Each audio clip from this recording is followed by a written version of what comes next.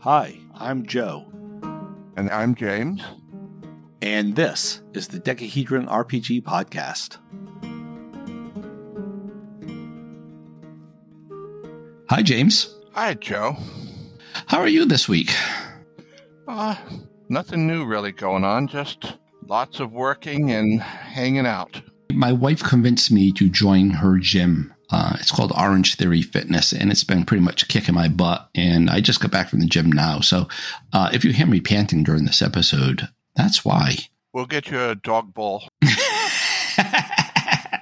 That's awesome. This week, we are talking about email. I think it was a voicemail. It was definitely a voicemail that Jason sent us long ago. And we said, hey, that is good enough to be an episode of its own. And I don't have the voicemail anymore because I went on a mad cleaning spree on our directory. But the question Jason had asked, and by the way, that's Jason of the Nerds RPG Variety Podcast. Great podcast. You should listen to it. Anyway, there were like two questions in there, and I added a third one, which we'll get to at the end. The question was, do you roll for treasure ahead of time, like before the play session, or after the characters have killed the monster, or when they have found the treasure? And the second part of his question is, then do you tailor the treasure for the party, or do you just say whatever rolled up, rolled up? Let's do the first part. And I imagine you've run some games, but you're mainly a player. I played some games, but I'm mainly a GM. So I figured we attack it from our strength. So James, as a player, I imagine you've seen it both ways. I imagine you've seen it when they've rolled up the treasure. In fact, when we were young, I think we did that a little bit. Right there at the table. And I think the default, especially like with modules and stuff, is that, this is the treasure that's there.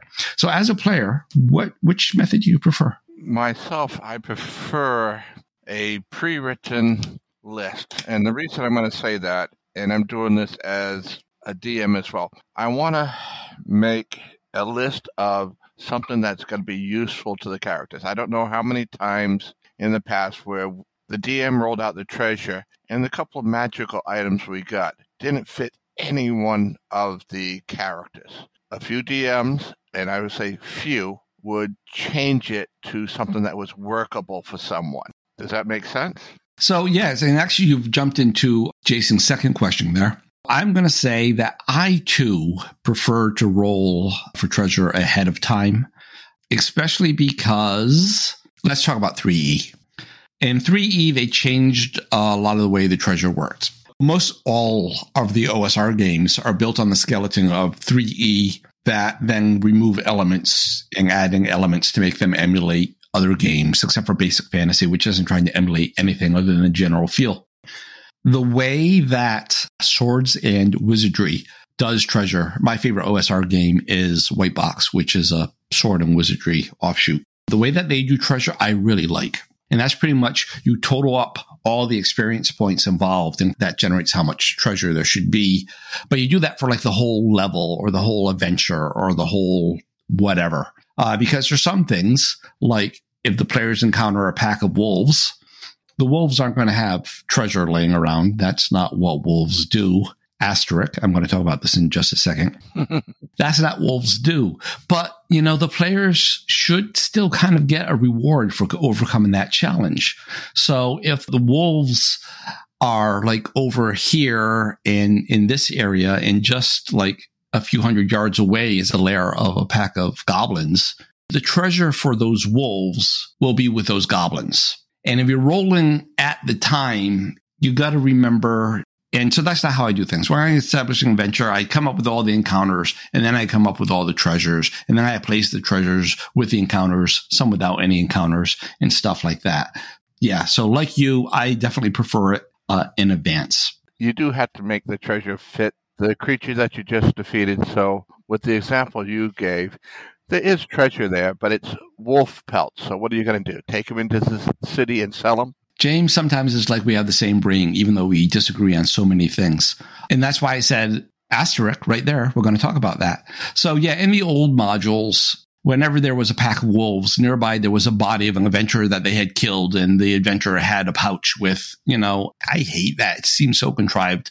I do very much believe in natural treasure. So wolves have wolf pelts. A lot of other creatures will have organs or stuff or meat, but organs that a magician might want and stuff like that. A game that did this very, very well. Have you ever played Hackmaster? No, but I actually have one of the books and have read it. Do you have any of the Hacklopedia Beasts? No, I just had the Player's Handbook? I think that was what it is, yes. Player's Handbook.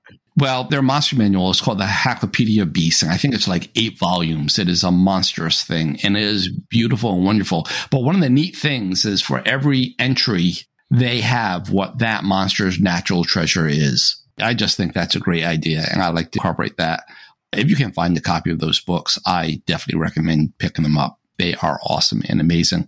Anyway, you've already touched on the second point, and Jason's second point was then you tailor the treasure for the characters, and you are saying yes. And as a player, it makes sense that you want that treasure that you can use. I do not do that unless, if I'm sticking a MacGuffin in there for the plot. Yeah, that's going to be, but that's tailored for the plot so much, not so much for the players. I think it's very, well, yeah, see, Ben, let me jump in here for a second. Okay. There are certain monsters you need certain weapons for, either a +1, or it needs to be an edge weapon, or it needs to be a bludgeoning weapon to kill it. That is definitely making it for the adventure that you're playing. But I also find it useless to have items that you get for the treasure and them not be useful. That's a personal opinion. I've done many convention games, TC Realms in particular. The modules were preset what the treasure was. And at the end of the game, we would have to split the treasure up between everyone, and I would have to take something that was useless to me, sell it, and then try to buy something that was useful. To me, that was tedious. Okay, so many things to unpack there. I don't like to tailor anything to the party. I don't like to say that, though the party doesn't have a thief, so I shouldn't put in a locked door here. Well, that was the party's choice to not have a thief, and the party has to live with that decision. So I'm not going to tailor my adventure around the characters. And likewise, it doesn't make sense that when the characters are delving into the 1,000-year-old forgotten city of Kazaboom, that when they encounter the treasure of the lost gods of Kazaboom, that it's exactly set up for 2 clerics, a fighter, and a magic user. That's just silly. I'm not saying that. I'm just saying sticking in an item that is specific to a class, that it's needed just for that one class, and you don't have one. I understand now, to your point of the party makeup, you're right. If they don't have a thief, sorry, fighter, you're going to have to kick in the door and hope it doesn't have a trap. And likewise, so if you have thief treasure, why should you take that out? Because they don't have a thief. That was on them. But I have a big asterisk here. So I don't tailor the treasure to the party, but, here comes my shame, James. I'm going to admit it publicly. Go for it. We're going to lose all our listeners. There's only 2 of them. Me and you. No, I've and Jason and Sam. Oh. No, I've said it before. D&D is what I played when I was a kid. And after D&D, I moved on to a couple other games that didn't stick. And from there, I moved on to GURPS, and that stuck for a long time. And from there, I moved on to Fudge, and that stuck for a long time. And these days, I do some, like I said, some white box, but I do a lot of my own homebrew type stuff. I do a lot of Tunnels and Trolls type stuff. So the question really doesn't apply to me, because treasure tailored towards the party is very much a D&D type question. And I never, maybe like in the first time I was reading the book, I liked it. But once I started to think about things, I never liked character classes. And I'm not going to talk too much about that because we have a whole episode coming up about that. But I don't like character classes. It just seems so artificial and all that to me. And a magic item that only a fighter can use. How does the magic item know what a fighter is? What is the definition of a fighter? It's a gamey bit. And I get it. And I understand it's a role-playing game and you need game parts for the role-playing game. I totally understand that. But everybody has that line. It's different for everybody. And for me, that type of thing, I don't like it. And so the question really doesn't apply for the most part for me, because I don't, for the most part, play the type of games where that type of treasure will come into play. However, asterisk, again, I'm now going to disagree with everything I just said. Not everything. If I have a party of beginning characters, I am not going to give them the long forgotten sword of Pazadak, right? It's that one godlike magic artifact that is going to let them conquer the world. No, that's not going to happen. So in that case, you could say that I'm tailoring it to the party. In classic D&D game, if I'm rolling along and I roll up a +5 Vorpal sword, is that a thing? I know there's a Vorpal sword. I know there's a +5. I don't think there's a +5 Vorpal sword. Anyway, if I roll up a +5 Vorpal sword on my first level adventure, they're not getting that. Oh, come on. You're not going to give that paladin his +5 holy adventure? Not on the first adventure, no. Eventually, but not on the first adventure. So having initially said no, then changing it to, well, it really doesn't matter because I don't do that, I am now saying yes. So no matter what answer you like, I have given it. And no matter what answer you don't like, I have also given it. So if you want to disagree with me, disagree. If you want to agree with me, agree with me. All right. And so I'm going to throw in one more topic here because it kind of relates, and it wasn't what Jason asked, but random encounters, wandering monsters, those type of things. I don't know many people who do this, but I do this. Well, first of all, a lot of people don't like random encounters. I love them. Wandering monsters in a dungeon, the historical reason for them is so that when two parties are running through the same dungeon, they're not having exactly the same experience, which I think is a good thing. Reason number 2, though, is that it adds a time pressure to the characters. They know if they stand here for 2 turns trying to figure this out, or they decide to try to heal there like overnight in a room, there's a danger. Thirdly, it makes the dungeon more alive. Room 2 has 8 orcs. They never leave that room. They never do anything else. They sit in that room and wait for someone to come in so they can be killed by them. When you have wandering monsters, it gives the feeling that there's stuff happening there. All right, so that's the argument for wandering monsters. But what I do, which I don't think I've never heard anybody else do these days, I didn't do it as a kid. I roll the wandering monsters in advance before we play. So if we're having a session tomorrow night, I will sit down tonight and I will roll up, right? There's a 1 in 6 chance every turn that there's going to be a wandering monster. And I will just roll up. Actually, I use a computer to do it, to be honest. I would roll up for every turn, but whether or not there's a wandering monster. And then I know, because I have my sheet, that there's going to be a wandering monster on turn number 4. There's going to be another one on turn number 9 and one on turn number 10. Haha, sucks to be them. Whatever. And if the party splits up, then one I just interlace them down because they each get their own wandering monster chance. But that lets me know a turn or 2 ahead, because I'm looking at my list and I know that there's a wandering monster coming along, and I can make that fit in more dynamically, more naturally, more realistically, so it feels like it was a planned encounter. Hold on a minute before I get totally lost on your logic. I like the idea. The only thing that ever bothered me on wandering monsters is the chart. And D&D has a lot of charts. There's a chart for everything.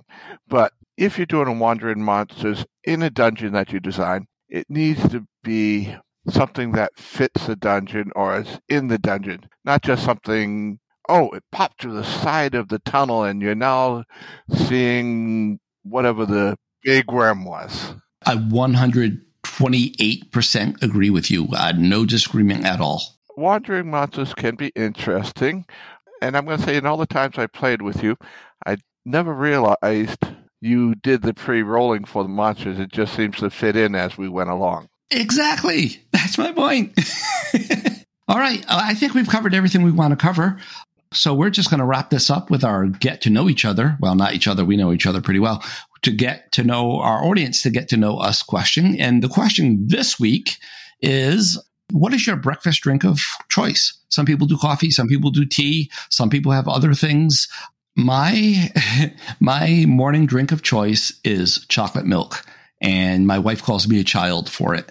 But nonetheless, that is my morning drink of choice. Although I will admit, when I have coffee syrup, I will drink coffee milk. But again, that's a Rhode Island thing, and that's mainly for happy memories. Okay, James, your turn. What do you drink? Okay. I usually work from home, so it is a bottle of water and a banana every day. But when I do have to go into the office, I'm not a coffee or tea person. I actually do some type of fancy hot chocolate out of the machine. So chocolate milk? Yes, they don't have coffee milk there. I wish they did. I would choose it. Oh, we are chocolate milk brothers. But you said a banana. So are you saying that you drink the banana? Are you doing like a smoothie? No, I eat the banana. To the listeners, why don't you send us in some questions that you have also? Oh, that James, you are brilliant. This is why you are still a co-host. This is why I haven't fired you yet. You don't pay me, so when I start getting paid, I'm worried about getting fired. Pay you? I'm supposed to charge you for the privilege of being on this show. Oh, I'm going to have to remember that and use it one day on you. All right, James. Again, thank you for joining me. You're welcome, Joe. And everyone, please come back. And thanks for listening, everybody. Until next week, have a great week. Great gaming if you play. We should get a game on. Yeah. Bye, James. Bye. Bye.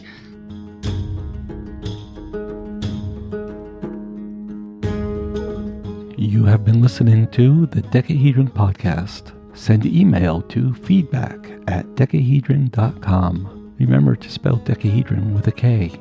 Voice feedback can be sent through the Anchor website or by calling 562-RPG-CAST.